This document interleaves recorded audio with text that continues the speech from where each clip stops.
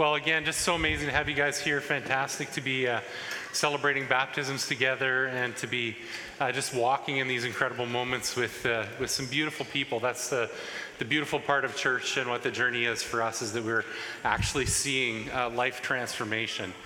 Which sort of brings us to that sort of question that we sort of wrestle with as people, and especially if you're a newcomer or you're a person who has been in church for a long time, or your background is that you're an unchurched person, you haven't had a journey of faith, that you're checking all of this out and trying to figure it out.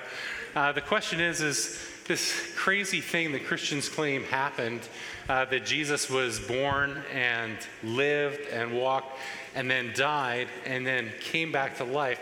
What's the relevance of that? Like, what does it mean? Like, what did it actually mean for my life? It was so long ago. What's the point of it? And what I want to do is I want to just walk us through, thank you, just walk us through just a little bit in the New Testament, in particular from 1 Corinthians chapter 15. So if you had your Bibles with you, you could turn to that. Just going to read a brief text. This will be a fairly brief message. And just walk us through a couple of thoughts around the relevance of the resurrection. Let's just read together 1 Corinthians chapter 15, verses 1 to 8. Now, brothers and sisters, I want to remind you of the gospel I preached to you, which you received, and on which you have taken your stand. By this gospel you are saved if you hold firmly to the word I preached to you. Otherwise, you've believed in vain. For what I received, I passed on to you as of first importance, that Christ died for our sins according to the Scriptures, that he was buried, that he was raised on the third day according to the Scriptures, and that he appeared to Cephas, that's Peter, and to the 12. After that, he appeared to more than 500 of the brothers and sisters at the same time, most of whom are still living, though some have fallen asleep. Then he appeared to James and to all the apostles together. And last of all, he appeared to me also, as to one abnormally born. So Paul is writing to a church in Corinth some years after the works and acts of Jesus. And what he's doing to them is he's saying, listen, this story I'm telling you, this incredible presentation of the gospel, this amazing stuff that Jesus did, there are people who witnessed it. There are people who saw it with their own eyes. And let me give you the list. Let me give you the list of people who saw this. Cephas saw it. The 12 saw it. More than 500 of the brothers and sisters saw it at the same time.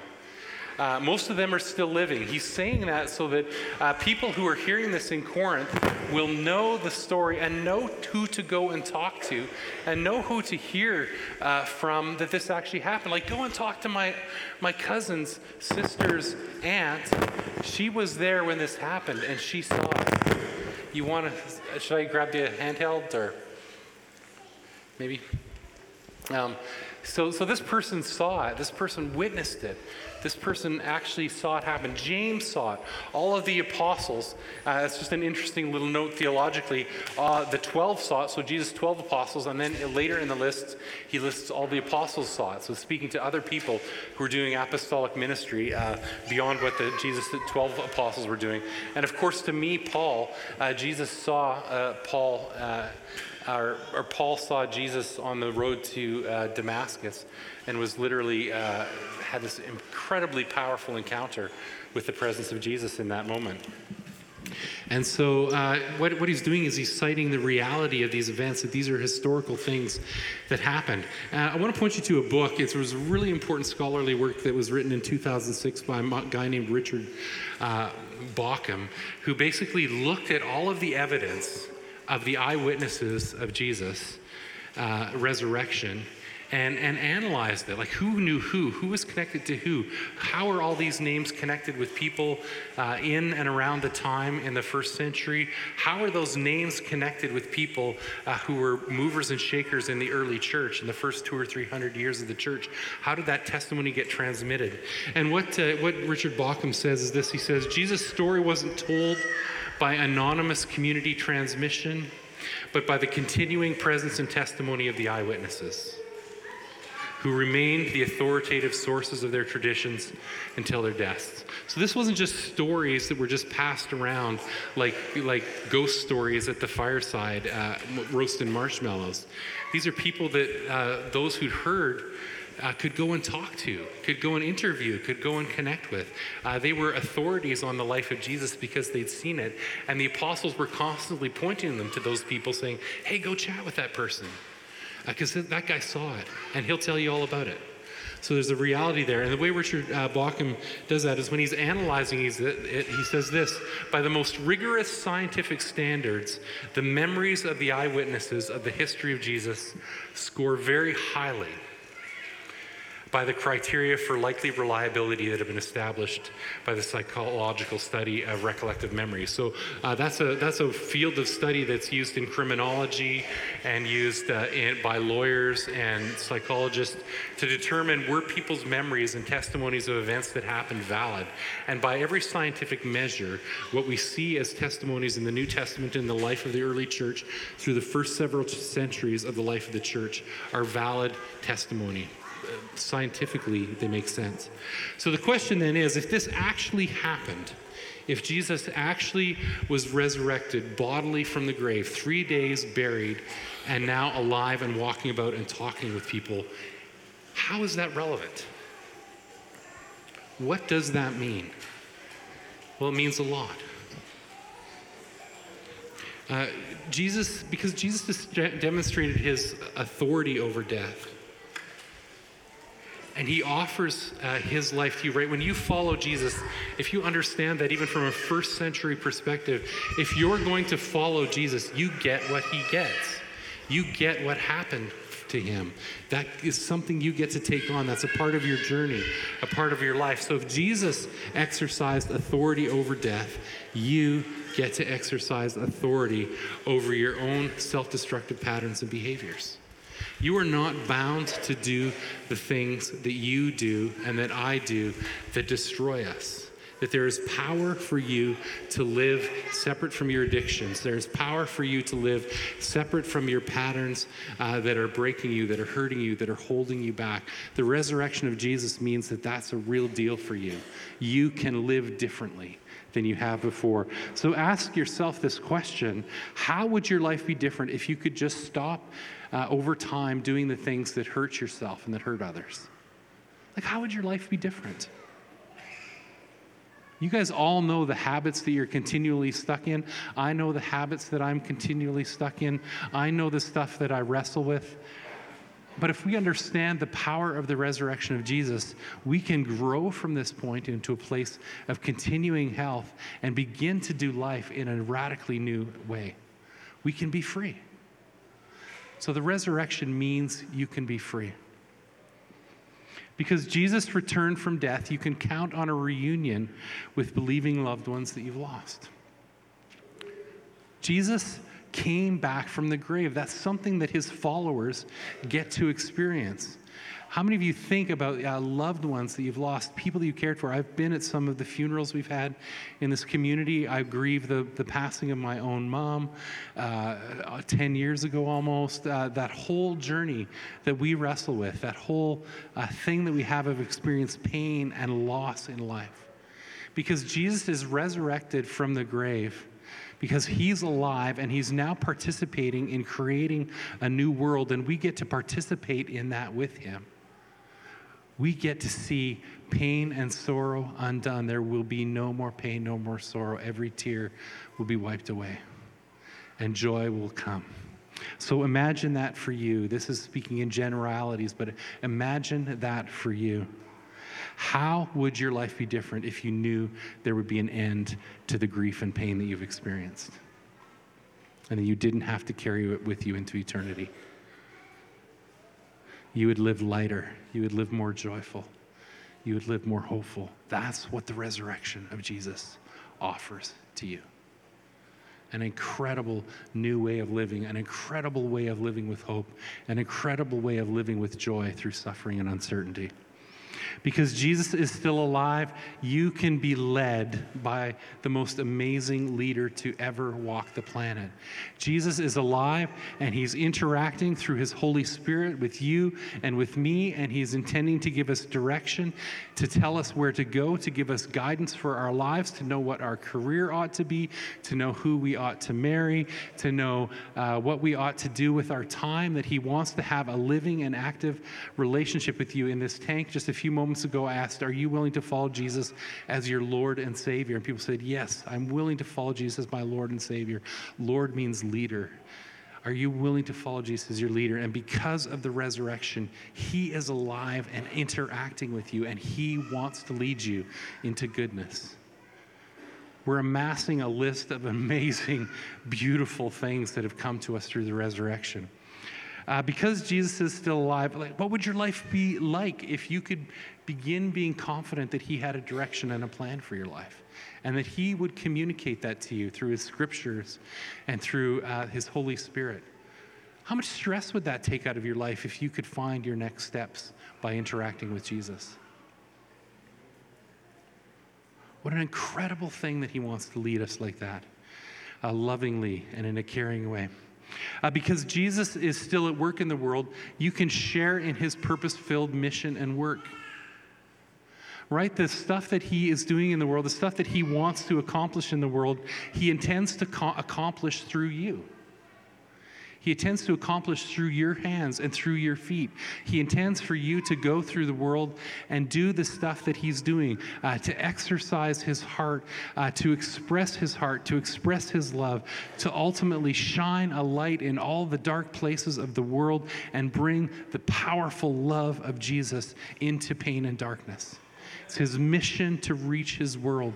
And everywhere you go in your career, whatever piece it is, whether you're a carpenter, whether you're a plumber, whether you're a teacher, whether you're an engineer, whether you work for the federal government, every place you go, you're meant to carry the vocation of Jesus to bring his light and love and glory and beauty into those difficult places. That your workplace, wherever you go, is meant to become a brighter, shining, more joyful, wonderful place simply because you're there, because Jesus is going with you wherever you go.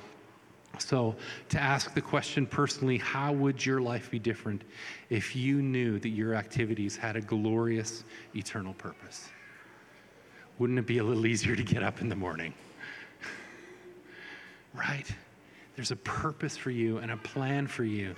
He has something amazing for you to do.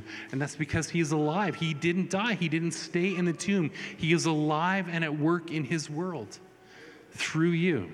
It's amazing. Because Jesus rose from the grave, you know it can happen for you too.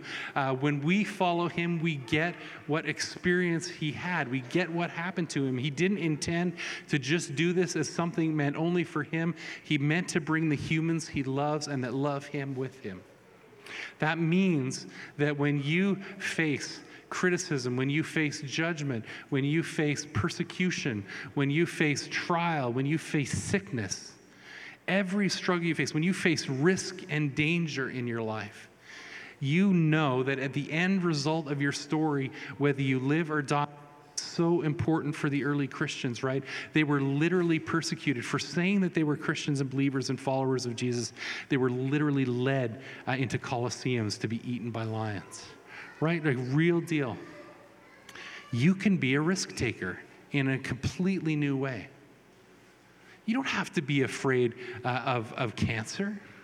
You don't need to be afraid of traveling to Africa to do something amazing for God.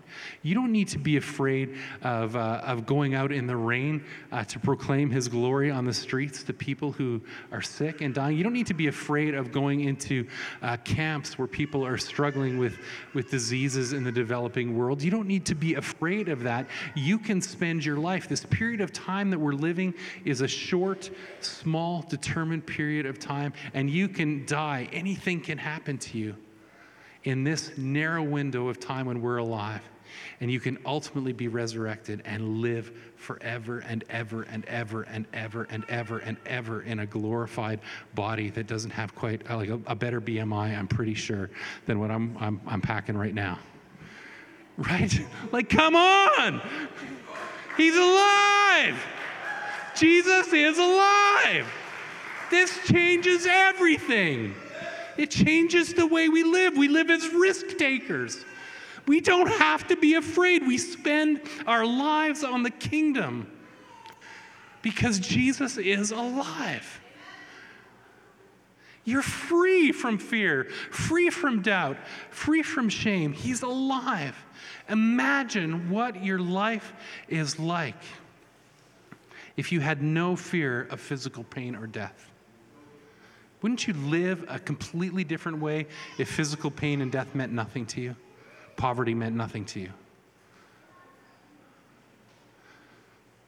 It's so challenging for us because we guard our lives, our resources, our wealth so cautiously, but they're meant to be spent.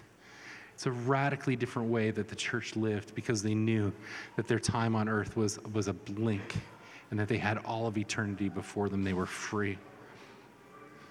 Because Jesus is alive, you can have an active living friendship with him today and know that he will always be there for you. All of this other stuff aside, you have someone who will be with you. You do not have to fear rejection. You do not have to fear criticism. You do not have to fear relationships that are broken. Through all of the pain that we experience with imperfect relationships, rejection, old church hurts by the church, all of that stuff, we have Jesus as our friend, as our intimate friend living with us. How would your life be different if you had no fear of being alone? If you had no fear that your emotional needs wouldn't be met? Jesus wants to meet you and walk with you and journey with you. And I think that we as Christians, even those of us who've been believers for a long time, have just barely scratched the surface of the understanding of the resource that's available to us through the resurrection of Jesus Christ. There's a new way to live, and there's new freedom, and there's new joy, and new capabilities. You have power to start winning against destructive behavior. Every bit of grief and pain you've experienced will turn to joy. Life direction and coaching from God himself. Meaningful, world-changing vocation. Physical health and safety that while in the short term we may experience pain, will ultimately be forever life in glorified, wonderful, healthy bodies. And the most loving and faithful friend ever. That's what comes to us through the resurrection. I'm in. Come on, I'm in. Are you in? Like, this is an amazing deal. Like, come on. Come on. This is an amazing thing that he's done for us. He loves you so much. He wants so much for you. How do you sign up? Thank you so much, children. You're being so amazing. You believe. That's how you sign up. You believe. I'm going to quote this famous scripture that you all know so well, and I want us to hear it come to our hearts. For God so loved the world that he gave his only begotten Son, so that whosoever would believe in him should not perish, but have eternal life. Whosoever believes in him. If you believe that he has done this for you and you simply accept this incredible gift that he has given and offered you, you get all of this. You get all of this. Like, it's an amazing deal. So if you're here and you're wrestling with Christianity, is it relevant? Does this mean anything to me? Like, can I jump on the bus here? Like, what's the deal? Like, read Richard Bach. Talk to me. Talk to other believers who have wrestled through these different questions. But understand that there is something amazing and beautiful for you and for your life. And that's all that's required is for you to say, Jesus, I receive this incredible gift of salvation. I receive this incredible gift of my sins washed away. I receive this incredible gift of being made new and walking forward in new life. It's a gift that he is offering for you. Let's just stand up for a moment and pray.